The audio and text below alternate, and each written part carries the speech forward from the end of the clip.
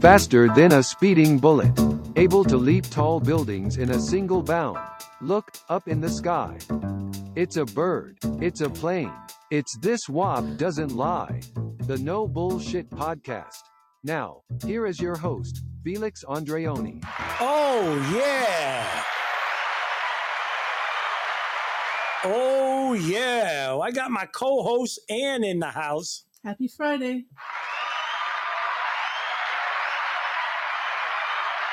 Oh. And you know what today is, right? No. It's Friday. Kick it. Hit it. Woo! Oh, yeah. How you feel, brother? Feeling good. You feel good? Feeling good. You know what we're going to have today? Brother. You know what we're having tonight? What are we having? I call your name. I don't want to. You want to know what we're having tonight? Hi, Seeker. Welcome to Live Studio. Sure getting down.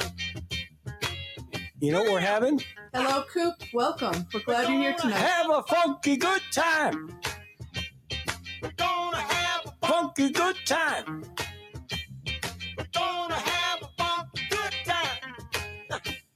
We're gonna have a funky good time. Oh, yeah. We gotta take you high. All right, Coop. Coop said he's looking forward to the podcast. Yeah. Listen, guys, we have a special guest. Before I bring him on, I have a little introduction for him. But this guest, it's Major Tom from NASA. He's a NASA scientist. So if you guys got any questions, I forgot who it was. Somebody had a question about the moon. And when they saw all these moon pictures, they couldn't see the stars. Right. And they were wondering why. Yes. And Good question. here's my intro All right. to the Major. Got to give it a minute, okay? I suppose we do. Intro's a little slow today. Well, it's because it's coming from space. Yes, You know, there's a... it's coming from a satellite Ooh, out in space. Perfect. Here it comes. Here it is. Ground control to Major Tom. Oh, right. Ground control to Major Tom. Hi, Eric. Take your protein Team pills and put your helmet on. Protein pills? Ground control to Major Tom. 7, 6, commencing countdown. Down engines on. 3, Are you sure this is about Check space? ignition. May God's love be with you. You sure this is about space? Yes, it is. This is the intro.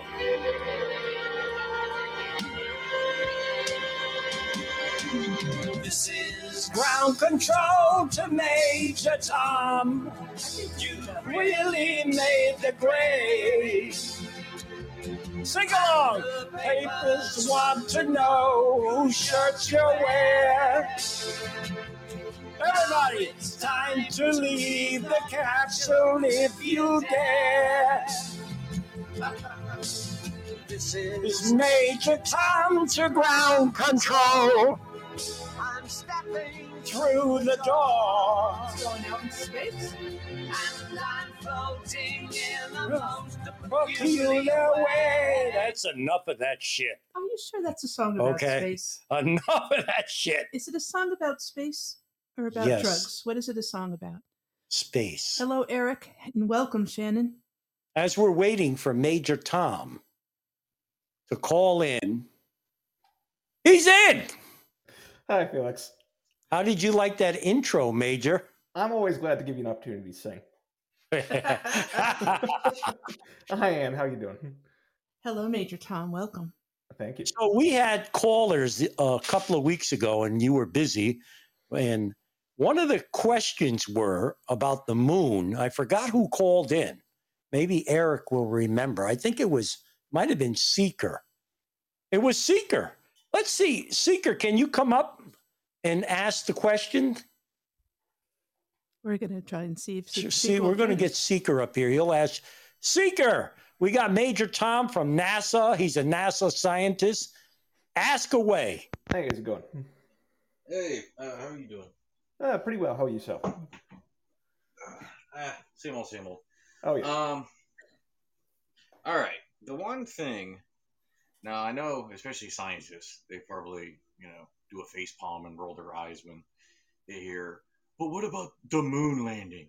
But the one thing that always kind of bugged me was like when you're on Earth, even with our atmosphere, cloud cover, all that stuff, you can always see at least one or two stars.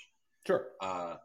Now the footage from the moon landing, they don't have any cloud cover. They don't have. It's clear, but no atmosphere it's to speak solid. of. Yeah. It's solid black. There's no stars, and you would think it would be, bright stars everywhere. Sure. And I always wondered, why don't you see any stars in the footage? So it's a good question because you're right. At face value, you look at it, you're like, okay, well, there's no atmosphere, right? There's nothing on the moon that's producing any light. What the hell, right? So there's two main components at play there. One, something that everybody these days, or lots of people these days are familiar with, is light pollution, right? Anybody who lives near a major urban center can look at the sky and can't see a ton of stars. You can only see the brightest ones. That happens on the moon in spades because of the reflective surface of the moon. There's a property in astronomy called albedo, which is basically just a fancy word for how shiny something is. The moon, being mostly just very, very bright gray dust, is incredibly reflective, which is why it's so fantastically bright in the night sky.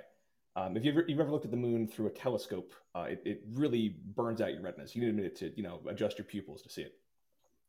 So taking a picture on the surface of the moon is kind of like, the best equivalent I could give to you is like taking a picture with in the middle of like a football stadium, right? With the giant lights shining down. You can't really see stars from inside like a football stadium either, because the sheer volume of light coming down at you, either to a camera or to the naked eye, is so bright that by comparison, everything in the sky is basically filtered out, right? It's just being drowned out by the more intense light source. With that being the surface of the moon, that's happening everywhere on the bright side of the moon that you are. So if you were on the dark side of the moon, you would have a fantastic view. But we never actually sent missions there because that presents its own challenges. Well, makes sense even to me as a neophyte. I figured that out. Yeah. I want to say hi to Big Chief before we continue, and to Gayheart. Seeker, you had another question, didn't you? Yeah. One other thing that kind of made me go, huh? I forget the exact name of it, but the radiation belt that surrounds the Earth. Sure. The Van Allen radiation. Yeah, Van Allen. There you go. Now, some information I heard was that machines like rovers and just manless rockets and stuff can go through there, of course, but that for a human being to be able to go through there and survive, you would need so much protection that you wouldn't be able to get the rocket off the ground. Sure. I've heard those theories as well. The primary thing that is usually the Van Allen belt gets brought up whenever we talk about going to Mars, right? For example, astronauts in the International Space Station are technically at risk of increased doses of radiation. They're still in space, they're outside of the atmosphere, but they're still within the Van Allen belt. We don't worry about it that much, right? We've had people up there for a year, no major problems coming from radiation. The microgravity is really what screws you up. Once you get outside the Van Allen belt, it becomes more of a consideration. But the moon is, astronomically speaking, right in our backyard, right? The Apollo missions took, I forget, 2 or 3 days to get there, spent maybe a day or two, and then came back. Not super intense. It's one of those things where you could measure the radiation in bananas. Have you ever heard anybody make that analogy? Where, eating your average banana, you get a certain dosage of potassium isotopes. The issue is more for prolonged travel. If I wanted to send a manned mission to Mars, for example, I believe the quickest route to get there is 6 months. That's when you start running into a lot of those problems, because you're basically just sitting out there in interplanetary space. You're absolutely right. You do need to bring protection with you. You could probably make the trip and survive, but when you get back, you might have to go on a radiation regimen. There's a lot of research that have to go into that, and it is a problem for manned space travel going forward. It's just not quite that severe, right? You can survive it. It's just it's still a problem on the checklist. Okay. Yep. I see, Shannon, you've joined. Do you have a question for Major Tom?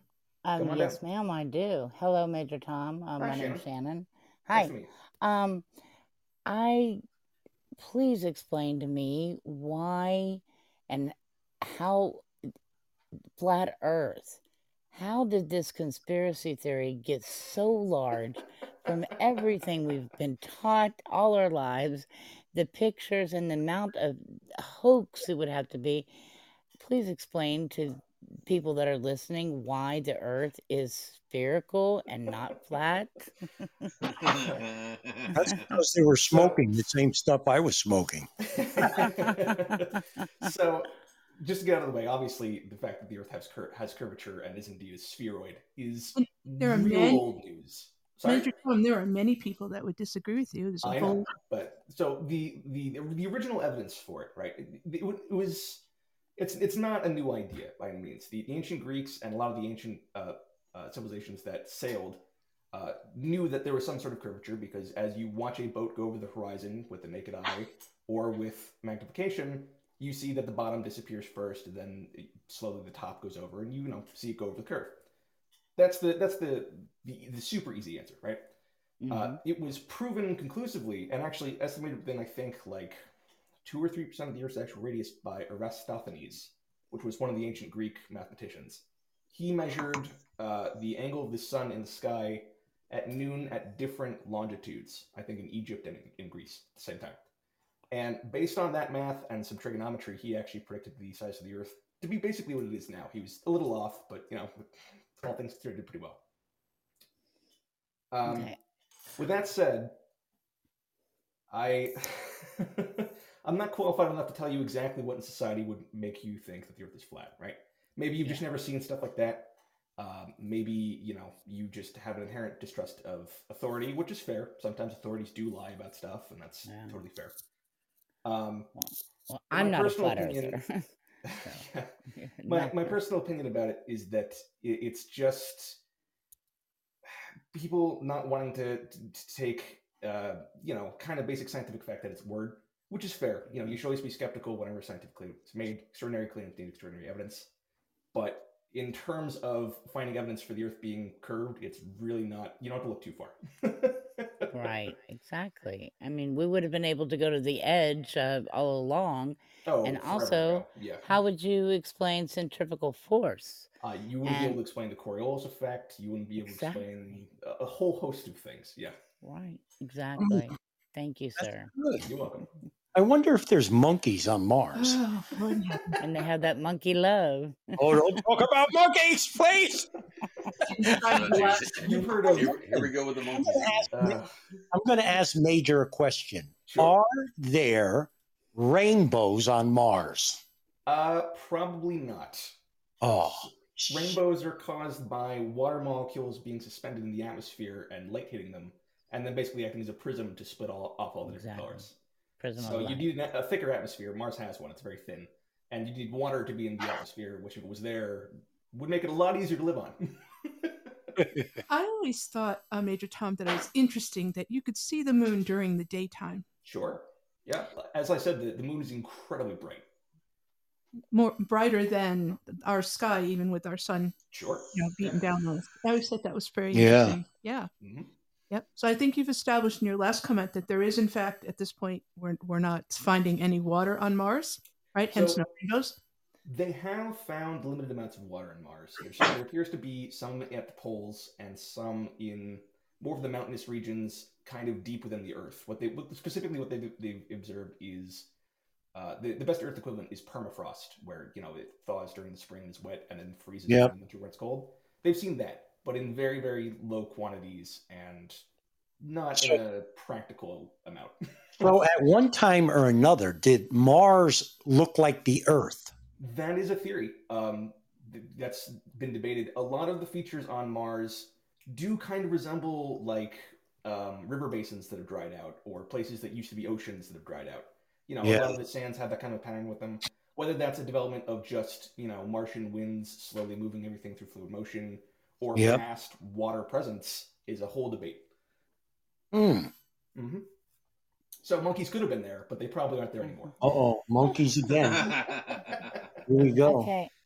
Hello to ABC7. Welcome to Live Studio. Okay, tell me this. So planet Nibiru is real, correct? I do not know what you're talking about.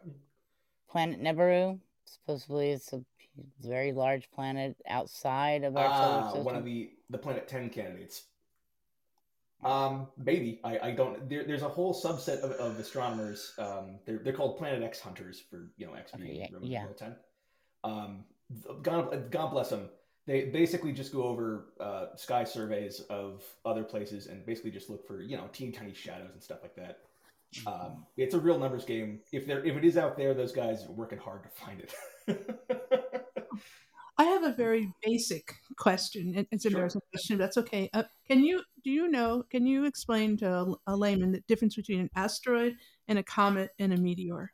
Sure. I'm only asking the question because in the news the other day, it sounded like, and I may have this wrong, that the Earth was passing through a meteor shower, which is, we were all running outside to see what. I don't know. We didn't see anything, but that's not the point. But I don't believe it was the Herculids. Okay. Yeah. So the first part of the question. Meteors, asteroids, and comets are all basically the same thing. They're just chunks of dust and ice in space. The main difference in what we call them is how they act. A meteor is in Earth's atmosphere and hitting the ground. It goes slow again. So the meteor is in our atmosphere. And impacting on the surface, yes. And the only place it can go is down. I mean, is to, at some point, impact with the Earth. Is that true? Yeah. At that point, it is trapped in Earth's gravity. It is coming down. Okay. An asteroid is just out in space doing its own thing, and a comet is locked in orbit around the sun and has an active stream of dust and particles coming off the back of it in what we usually refer to as a comet's tail. Oh. Wait, yes. So the comet rotates around the sun? Yeah, it orbits around the sun. And does it intersect the paths of any of the planets in our solar system? Sure. It usually, intersects in the sense that it comes close, certainly. Right. If it directly intersected, it would collide and become a meteor. Now, all of the Halley's Comet and all that, those are just comets that come close to Earth when they come around.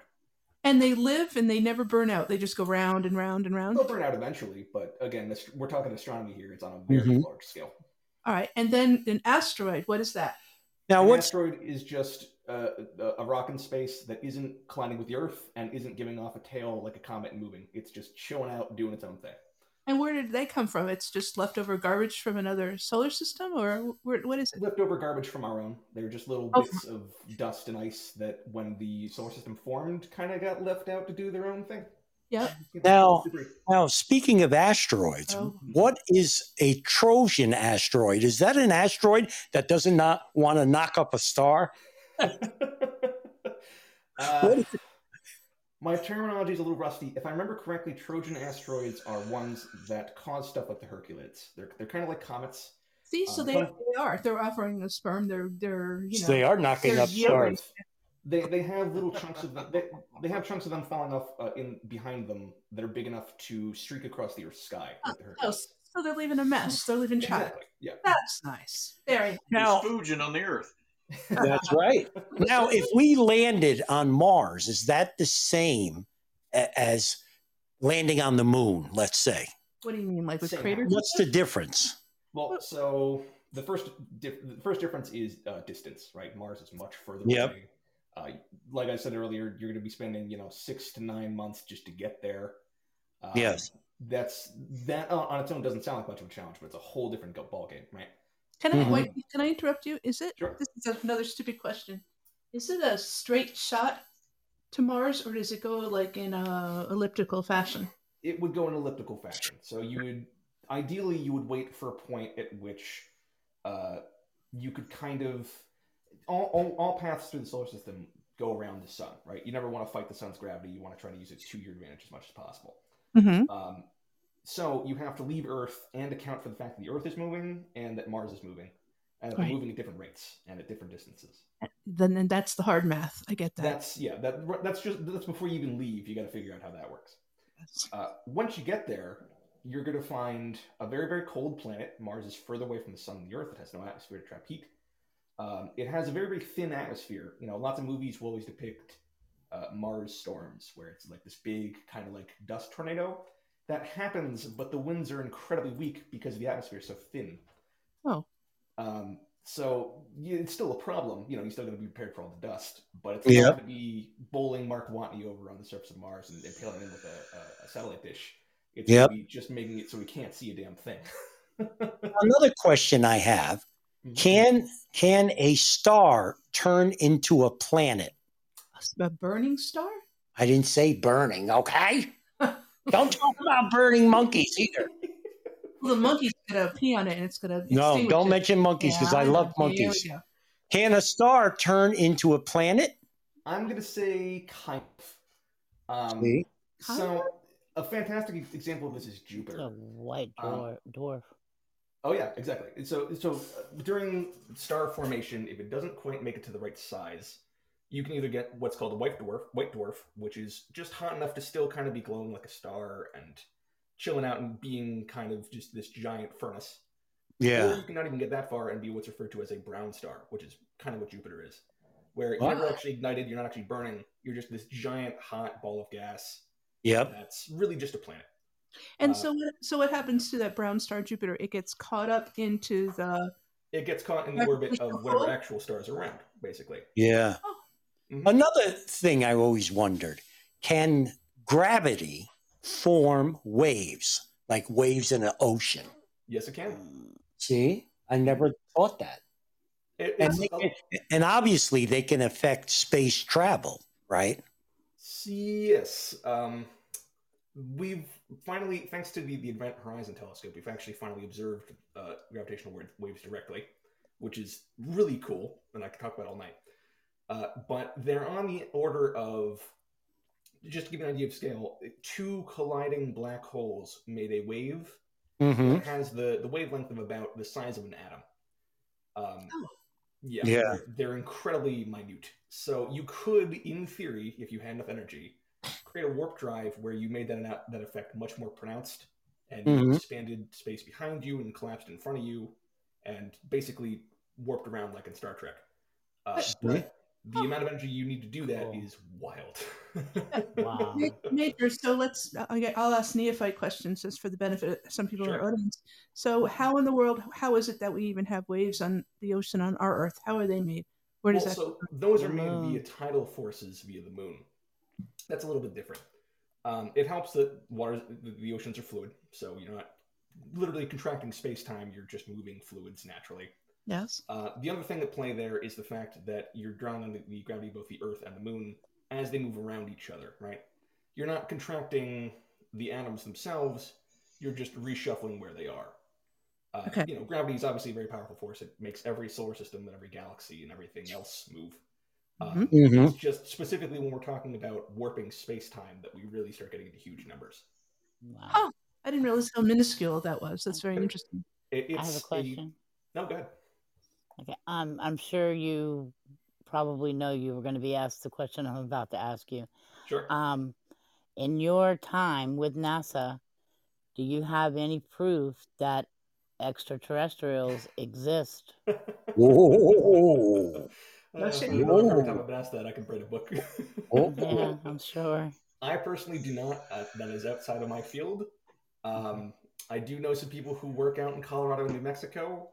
I would ask them, but I'm sure they're not allowed to tell me. Are you talking about like the Dulce base in New Mexico? I know people who specifically work out toward the Aurora satellite companies, Northrop Grumman, stuff like that. Well, I wanted to say I'd love to get your email. Can I give you mine and then you email me? Sure, give it to Felix, and then he can give it to me after the show. Excellent. Okay, great. He has mine, so I'll just email him. Yeah. I want to give a shout out to Shirley and to that guy who have joined us in live studio.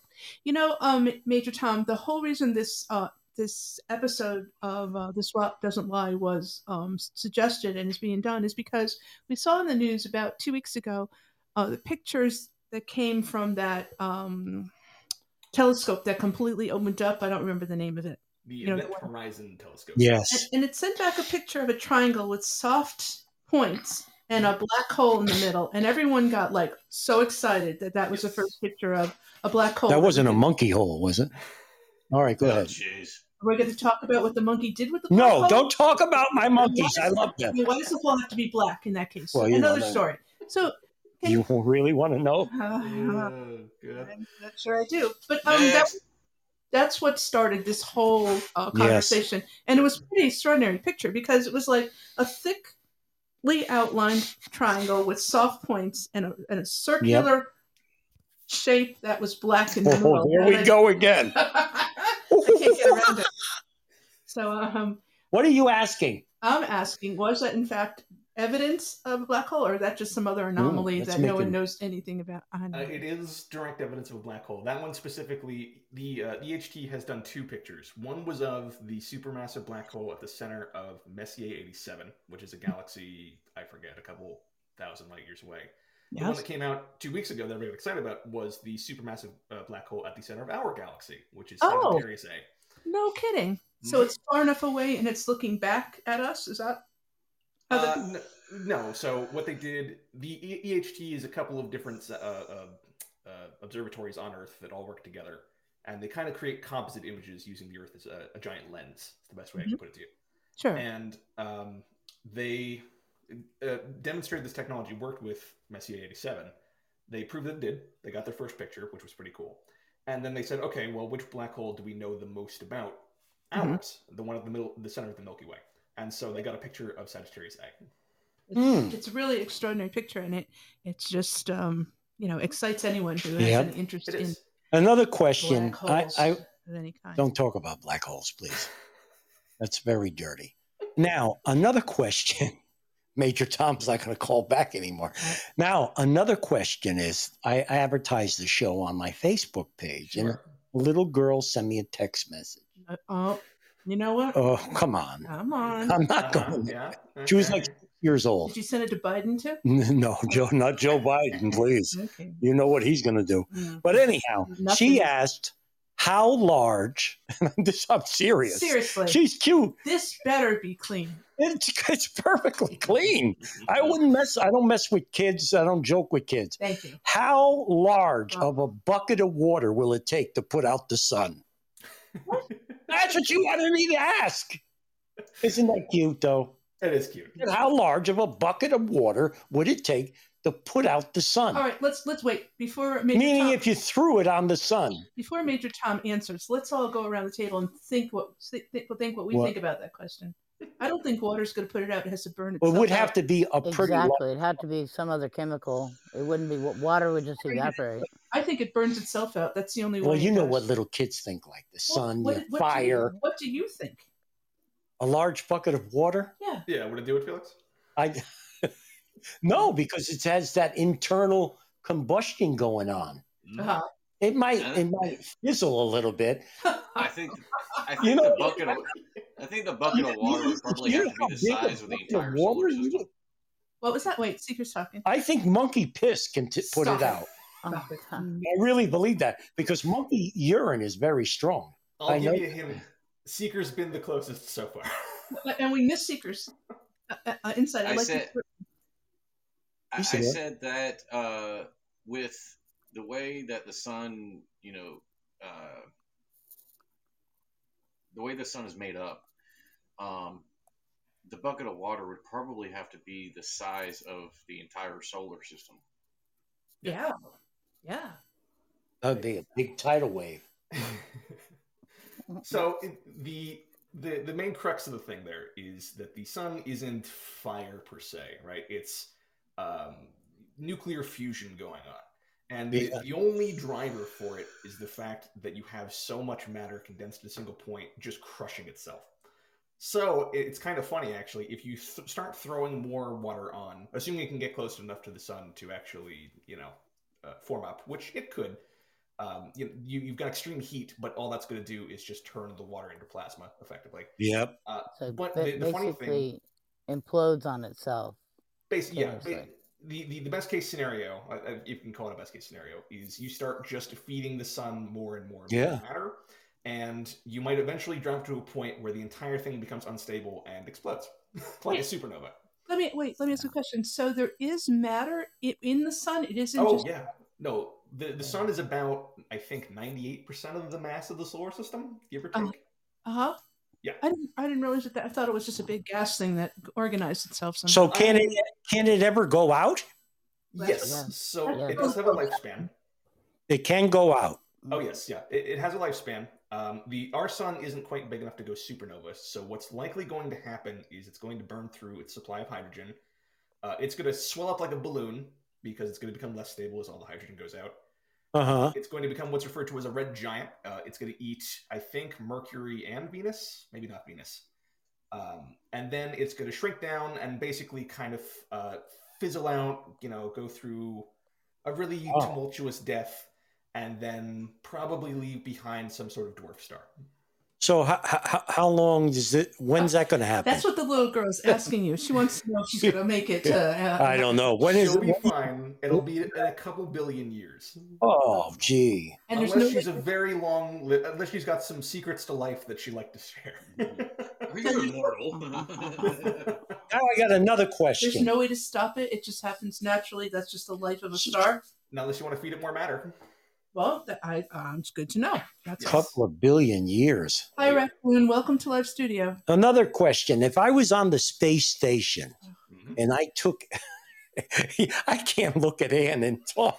I just can't stop laughing. Just cover your eyes. Everybody thinks that this WAP is going to say something dirty. It's frightening. That's because you always do.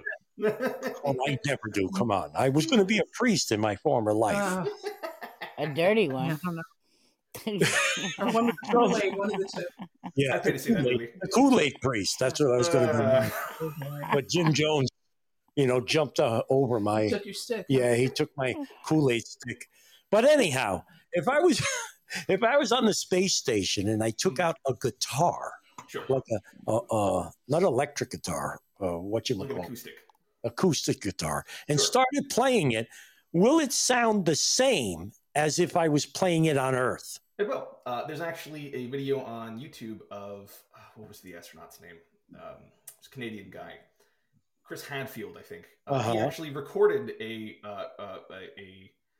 cover of Major Tom by David Bowie, which is Hadfield's biggest. Wow! And it sounded just like on Earth. Yeah. So the main thing for sound waves is you need a medium for the sound to travel through. And the International Space Station, they pumped it full of, nitrogen and oxygen, just like on Earth. So sound there sounds basically the same. So if it wasn't, let's say that wasn't piped into the space station and I was wearing a suit and I played the guitar, it wouldn't sound normal. Outside the station, you see? Like out? Yeah. Oh. Or if I was on the moon and I was playing the guitar. No. So the one way you might hear things in a suit, if you ever watch a video of a spacewalk on the International Space Station, you hear lots of little thuds and little clanks. Yeah. And the reason for that is that usually the one thing you will be hearing is vibrations of things going through the suit as you touch stuff, as you manipulate stuff. So you might actually hear the guitar kind of reverberating through your own spacesuit. If you point at somebody across the way who's, not in contact with you in any way and start playing the guitar, they're just going to see you basically miming the guitar. They're not going to hear a thing. Oh, that's interesting. Now, the astronauts in the space station, they're basically shitting their pants, right? They have a dedicated space toilet.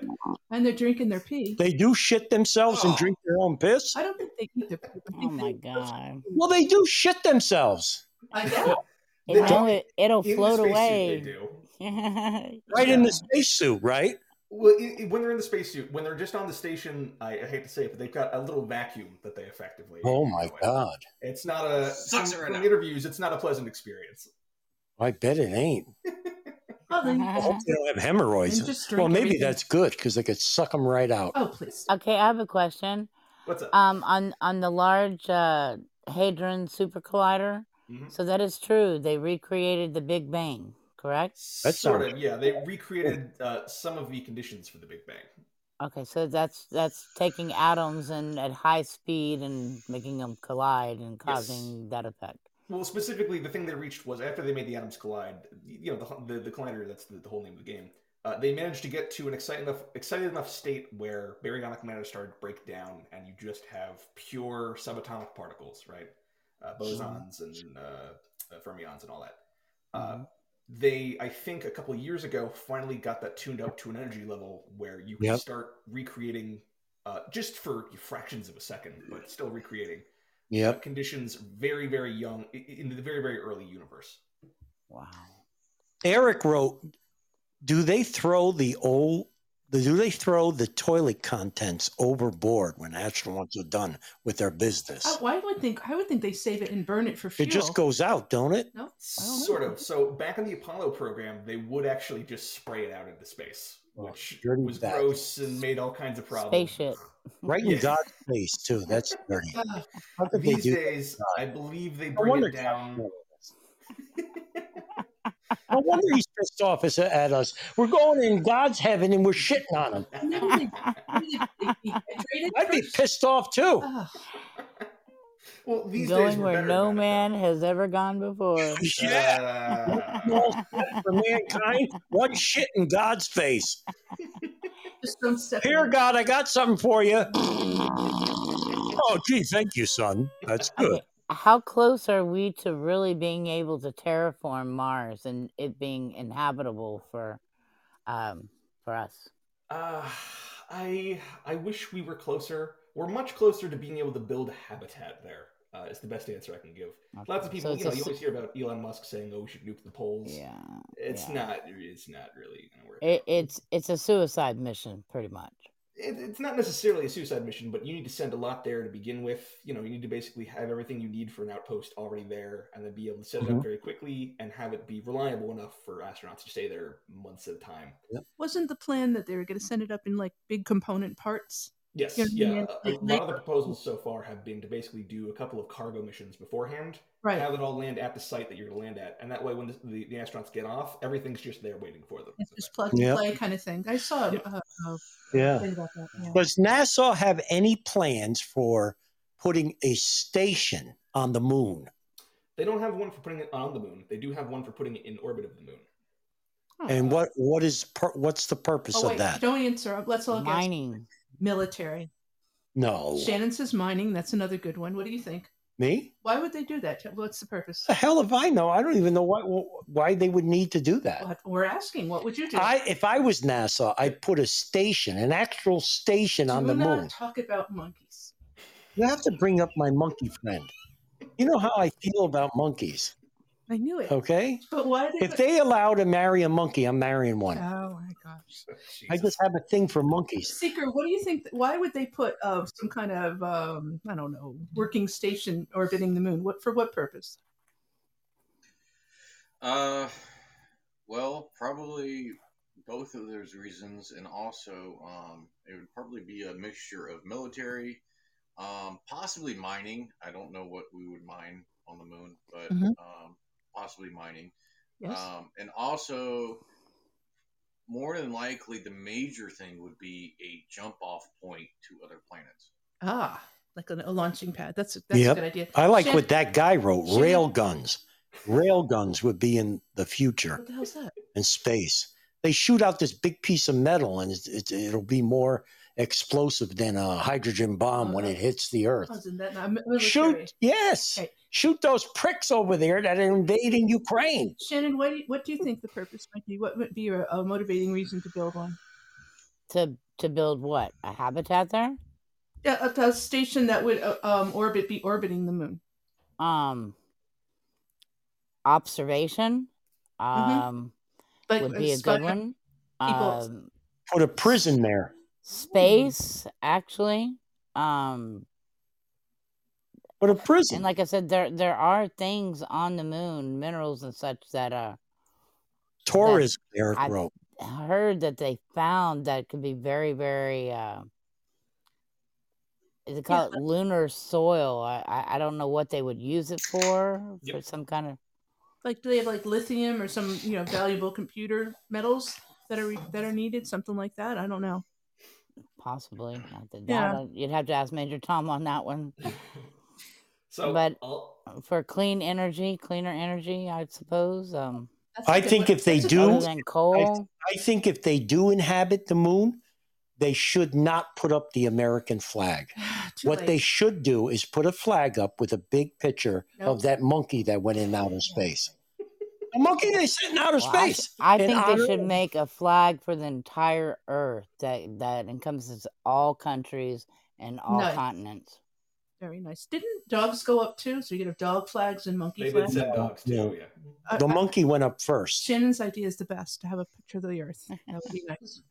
For what? Without nation, universe. Are people going to argue over that? Hey, there's been one thing I've been wondering about. Sure. What is it? It has to do with Apophis. What is that? It's the asteroid that they named Apophis. Now, Not the mama's in Apophis, is it?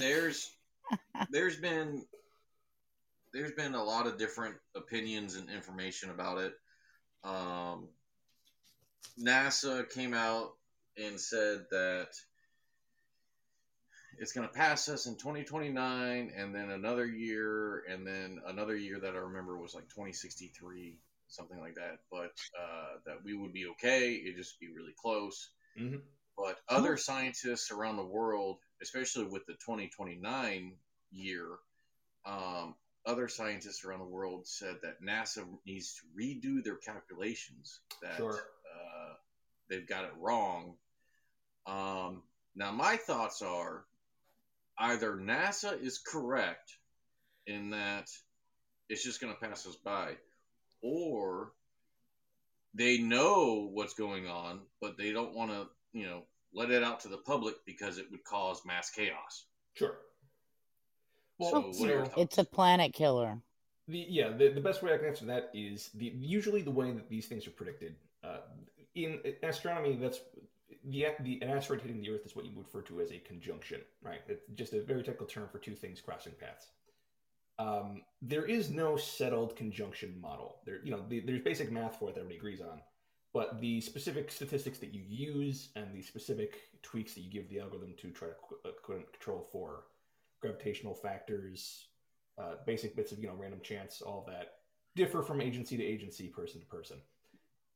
So, for example, a lot of satellite companies have different conjunction algorithms, and whenever two satellites pass each other in orbit, one company might freak out and say, "Oh, the probability of these two colliding is very high." Another company might say, "No, we're fine. We ran this through our algorithm. We're fine." They'll call each other, they'll argue, and then usually they'll call in third and fourth parties to verify, and a consensus will be reached about whether or not it's something they should actually worry about or not. Well, let's say we have to worry. How do we avoid the collision, or there is no way to? I don't believe there's a currently settled technology. Your best bet would be to send up a mission that basically just attaches a little thruster to the asteroid and just starts burning. Oh, I see. That doesn't sound like a lot, but even just tiny pushes can vastly change the stuff like wow. that. What about hitting it with a nuke? A nuke would, if we got nothing else, I suppose. Nukes really weren't built to go outside of Earth's gravity, so that's your first problem. And even if they are, an explosion isn't necessarily the best way to do that. You really want a sustained small force. So a little nudge will just take exactly. it. You don't want to punch it. You want to just kind of put a finger on it and lightly push is your best bet. Because the scale's so big, I get that. Exactly. It's built like that because would the isotopes become unstable out of this atmosphere? Oh, no, I just mean the actual ICBMs that they're on really weren't built for, they were built to go around the planet and hit, Moscow or wherever. They're not really on vehicles where they would get out of orbit and be able to get on the intercept course with the asteroid. Yeah. You put them on a different kind of rocket. Okay, I have one more question. Sure. Go ahead. Star Wars. That does exist, right? No, not the movie. The Ronald Reagan space program. Oh, yes. Yes, that's what I'm talking about. Laser from satellites. I don't think so. I will say that Star Wars was not the craziest idea they had in the 70s. Right. If you ever heard of the Rods of God, that's always my favorite. Mm-hmm. They were like 5-ton pieces of steel, just giant girders, effectively, that they were going to put in orbit. And whenever you wanted to hit a target, you would just release it and have it kind of burst toward the Earth a little bit, and you would let gravity pull it down and impact with an impact of like, I think 60 megatons of TNT, just from pure gravitational force. Yeah. The 70s were a wild time for NASA because the Apollo program had wrapped up. The U.S. government was like, hey, we want to do all of these insane things. And NASA was like, we don't do that here. Please just give us money for a shuttle. Right. Okay. Raccoon, do you have a question for the Major? Yeah. Go ahead. One of them is, why can't we get through the Van Allen belt? What do you mean? It's already been said we can't go through it, and then they say, oh, we can't go back out there right now because of this and that. Everything's been stuck in low orbit. It's all a bunch of crap because it was proven years ago that the radiation levels killed whatever got through the Van Allen belt. Remember the monkey experiments they sent up? Oh my God, monkeys! None of them lived, and most all of them were basically fried from the inside out. Now I'm depressed. Because of the radiation? Is that what you're saying? Radiation killed a monkey? It's kind of like the same question. They say that the Van Allen belt is what protects the world, our planet, from radiation that would kill our species and everything on it. Yes. Mm-hmm. So your question is, why can't we get past the Van Allen belt? Is that right? Huh? So your question is, why can't we get past the Van Allen belt? Yes. Okay. Yes. So, sorry. Go ahead. Okay, so the Van Allen belt, we have been past it. We've sent multiple probes. All the things that are on Mars have gone past it. The astronauts that got during the Apollo program that went to the moon got past it. Again, it's not quite as severe as go past this and you're instantly dead. It's more of a problem of long-term exposure. So do they put up special shields to protect themselves, or they just go through it so fast that the effects don't take effect? The Apollo program didn't. The Apollo program was really a tin can. It wasn't protecting anybody from anything. It's a tin can. Yeah, they spent about a week and a half outside of the Van Allen belt, so it really wasn't enough to seriously endanger them. Yep. It becomes much more of a problem when you start talking about actually sending humans to Mars. Spacecraft, you can obviously, give some degree of protection. You can wrap them in lead foil, stuff like that. Well, the problem that NASA has been giving us has been a gaslight. They say, "Oh, we've been here, we've been there, we got things going up all the time," but nobody in recent history, like since the moon landing, have been outside low Earth orbit. Yep. And honestly, it's frustrating because it's less of a we can't go there and more of a nobody's funded a manned space program with that scale since. They say we can't go back because they lost the technology. And I don't believe NASA loses anything. I mean, they've got people to watch out for that crap. I mean, it's been a bunch of crap ever since they said we've lost the technology. Maybe we can get back by 2030 or 2050. And now they're trying to scare people into thinking that asteroids are going to hit the Earth for the last 3 years, and none of them have came even close enough. But people are sitting here in terror because there's going to be a meteor strike, or there's going to be an asteroid coming through. It's going to be a global killer. Well, I argue that the bigger problem there is a lot of science-based reporting. NASA, when they actually announced that asteroid, they put out the actual conjunction report. They said, hey, these are the odds. Based on our criteria, this is the risk that we've assessed. The problem is that a lot of news agencies and stuff like that look at that, and so they go to a press conference or whatever. They say, oh, so this has a chance of hitting the Earth? And NASA says, well, yeah, it's, 1 in 30,000 or something minuscule. And writing 1 in 30,000 chance of asteroid hitting the Earth, it's not an exciting story. Nobody's going to click on that. So instead, they write, "Oh, planet killer asteroid spotted by NASA. Are we next?" or something like that. And that gets clicks and that gets engagement, and you see people talk about it on the news. And it's, I don't want to say a non-story because, it's something that should be talked about, but it's not worthy of all the alarm that it raises.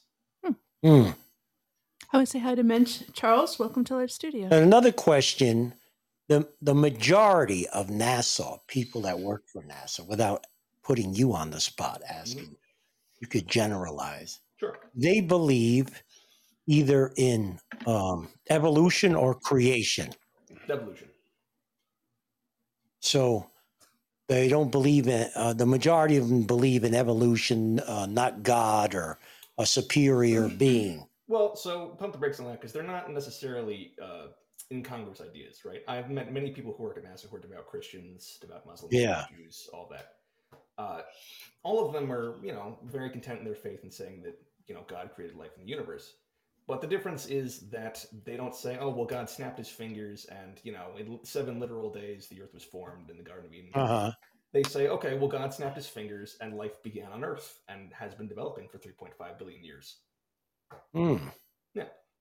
And I honestly, personal opinion, just speaking purely for myself here, I think that's more of a beautiful thing than just saying, "Oh, take the literal interpretation of the Bible. That's easy." Isn't it more impressive for God to have created life that complex and that develops that amazingly? I don't know. That's just me. Yeah. Okay, I have another question. I don't know if this is your area of expertise, but this new task force that they've created to find out, to investigate all these UFO sightings, what do you know about that? Any inside information? Right. Not really any inside information. A lot of the stuff that's been talked about, first off, has come from the Department of Defense, actually. So that's more their wheelhouse. A lot of it has been given to NASA over the years to, get professional opinions from astronomers and stuff. More typically than not, the recommendation is, whatever this is, it's probably not a spacecraft. It's not, a spacecraft or an aircraft or anything that's, being necessarily man-made, even if they can't necessarily say what it is. That said, the Department of Defense might reach different conclusions. Maybe they know more about, foreign military programs, or maybe they've been visited by aliens and haven't told anybody. I don't know. But NASA doesn't really have much truck with that. A lot of that classified stuff is way above our pay grade. I saw that, it was Memorial Day on Monday, and they, they dragged out all the military, and they had the head of the Air Force, all the generals, and I was shocked to see they had I guess it's an admiral, I don't know what it is, of the Space Force. Sure. And they introduced both of them, but then they used the music or the anthem for the Air Force to cover both of them. Is the Space Force part of the Air Force, or is it its own separate thing? And who are those? It used to be part of the Air Force. These days, it's its own separate division of the Armed Forces. I don't think they have an official theme yet, so they probably just stuck with the old Air Force theme. So if I'm volunteering for service, I can volunteer to be in the Space Force? Sure, absolutely. Yeah, that would be cool. And how would we apply? That's what I was going to lead to. How would I be able to apply? I believe you would just go down to your amateur recruiting station and say, "Hey, I want to be in the Space Force," and they would give you whatever their individual requirements are. Style 1-800-Monkey Love. And wait, where would I go? I'm sorry, I didn't hear that. Just a normal recruiting station, a normal U.S. recruiting route. I'm sure there's websites and stuff for it. Now, Major, have you ever seen a UFO? Not personally. I've seen shooting stars. No UFO. Let's go fly. No UFOs. Me too. You guys are too old. Oh. You don't take senior citizens, okay? Thank you, like a monkey. Oh, you gotta say monkey. I gotta go. I'm gonna go watch Planet of the Apes tonight and cry. They would take Shannon because she's very smart, and they would take me because I was a math major. We can go. You're not old. Come on. And my dad's work with all the ancient alien guys, so I mean, I do have I have some friends actually who I think I would be chosen before just an ordinary person, actually. Absolutely. We're going. Yeah, Me and let's Shannon are go, going. Ann. Me and you. That's it. All right. Yep. I'd love to. I'd love We're to. gone. Big Chief said he had There's- 3 close encounters, among more things. Hey, Chief, Big Chief said he had 3 close encounters. starting at age 10 in 1985. Oh, Wow. There you go. you weren't smoking that peyote, were you, Chief? I think it's around us. No, we're just not paying attention. We're not sensitive enough to it to really recognize what's there. Yeah. If they're here, we have no idea. Or some There's- people I think are maybe sensitive or have had an experience. They can barely remember, not remember, whatever. I don't know. I think But it's he did admit that there's a base in Dulce, New Mexico, though. yes. So Can, that is can I that ask is a question? awesome.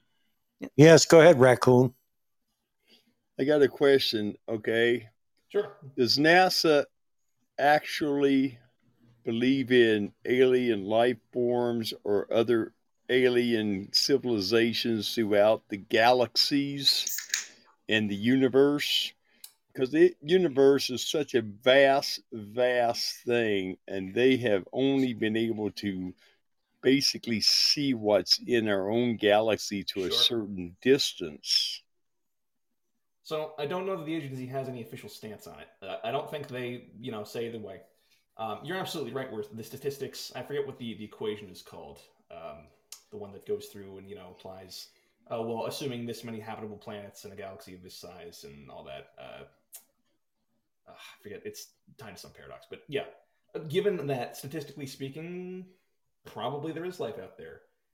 Is there anywhere close to us or anywhere we could see? It doesn't look like it so far, but the entire field of astrobiology is dedicated to just trying to figure out what you even look for, right? Mm-hmm. NASA, to my knowledge, has never, and I don't think has a current stance of that they've currently found alien life.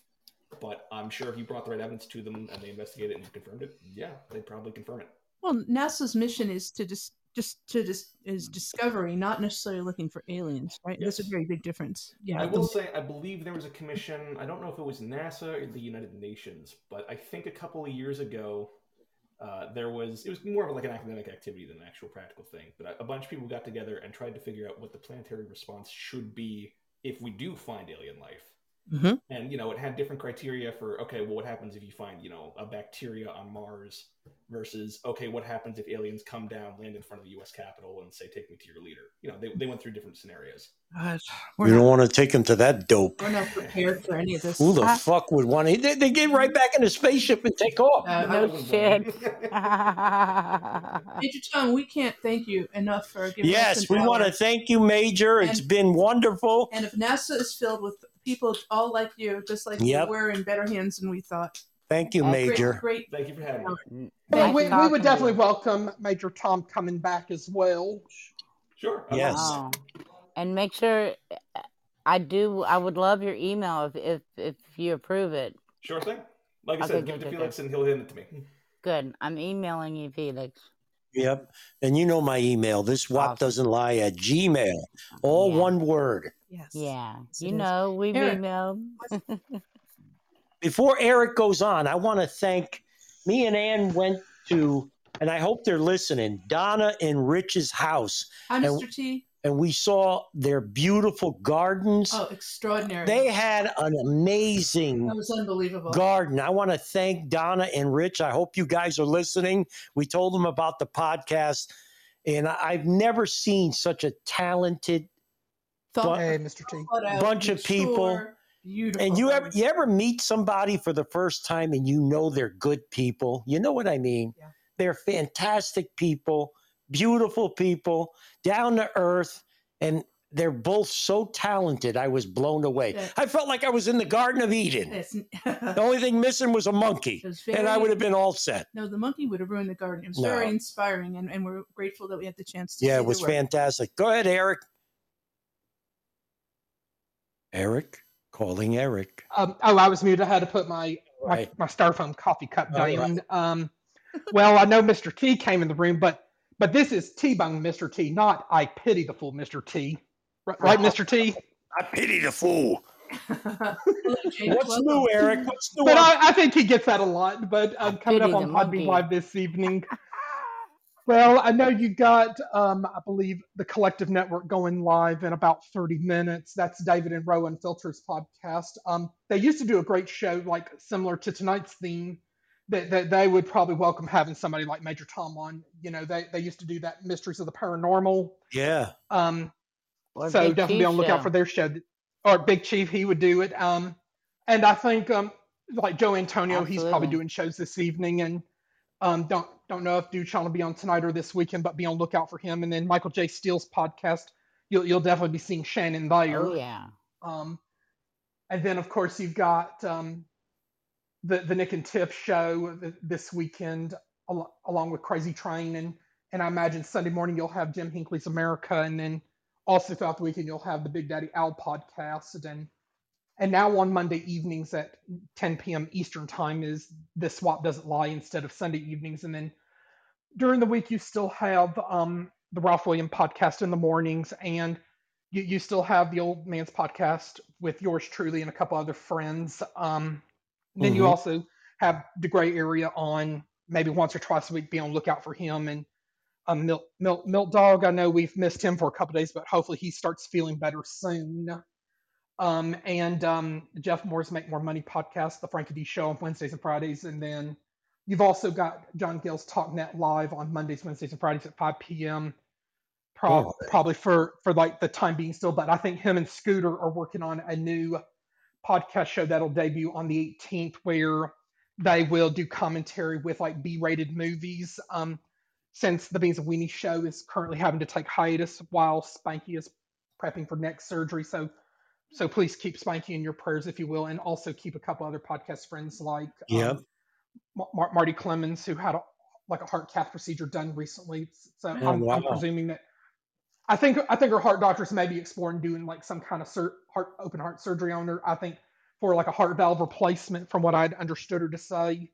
And of course, and then Too Much Saucy, she's been in the hospital too. I think she had, I think the doctors are trying to get the infection out of her, but she does express concerns about.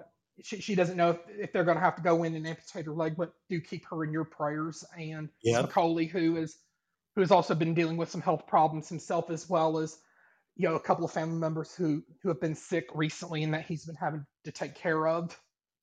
And I mean, that's just about it. And I know we're really starting to miss Slightly Serious and John DeVito and Michael Key around Podbean. Even Frankie D says Podbean's gotten a little too quiet recently, but we certainly hope they haven't forgotten us and that they do come back. And then you've also got Slacker 82 Alpha on Wednesday evening. Let's not forget about them. And another great comedy podcast show. If you're having some Beans and Weenies withdrawals, you've got this Potluck Brothers comedy podcast that's on opposite Slacker 82 Alpha. And then Thursdays you've got the music and comedy podcast Low Standards and Pours, and that's followed by Talk Hard with Cubella and Tuddles. And then you also got Lingalonga in there somewhere, and so many others.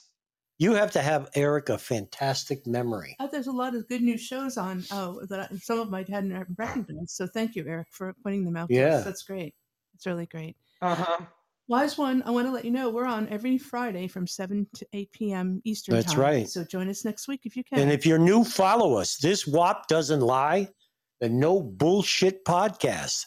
And I want to thank everyone, especially Major Tom, our NASA scientist, did a fantastic job. Excellent. Loved it. I want to thank Seeker, Shannon, my number one fan. Right. Yes.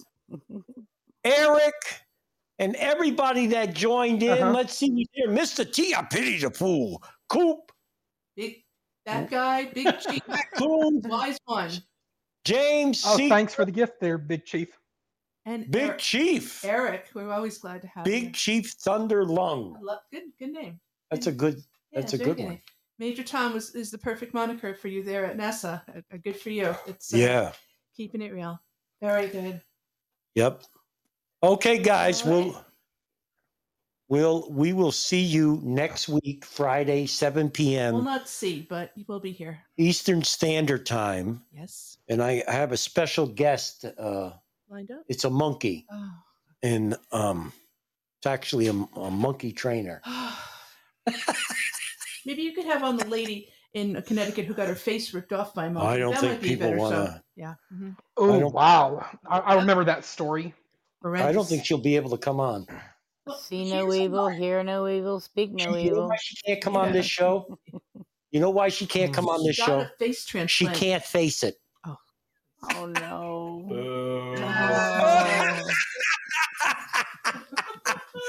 All right, people, listen, have a great weekend. Be safe out there, okay? And I just watched the news, and you have to wear 22 masks now. They want you to wear them all over your body and cover your vagina and penis with it, too, so you don't get any germs. Thank you for sharing. Okay, people? Monkeypox. I'm going to take you out with a little WAP music. Woo! C'è la luna mezzo mare, mare tardi. Keep open your heart. Oh. Good night, and have a pleasant tomorrow, and make it a blessed weekend, everybody. Yes. Likewise, Eric. Bye. Ciao. See you later, Major Tom. See you around the pod bean, everybody. Oh, mama. La la la la la la la. La la la. La la la la la la. La la la la. La la la la. La la la. Everybody say la la la. La la la. Yeah, see? That's the way to do it. No capisce. La la la. La la la. Even Big Chief Thunderlung is singing la la la. La la la la. One more. La la la. La la la. All right, people. Ciao. Ciao, Bella.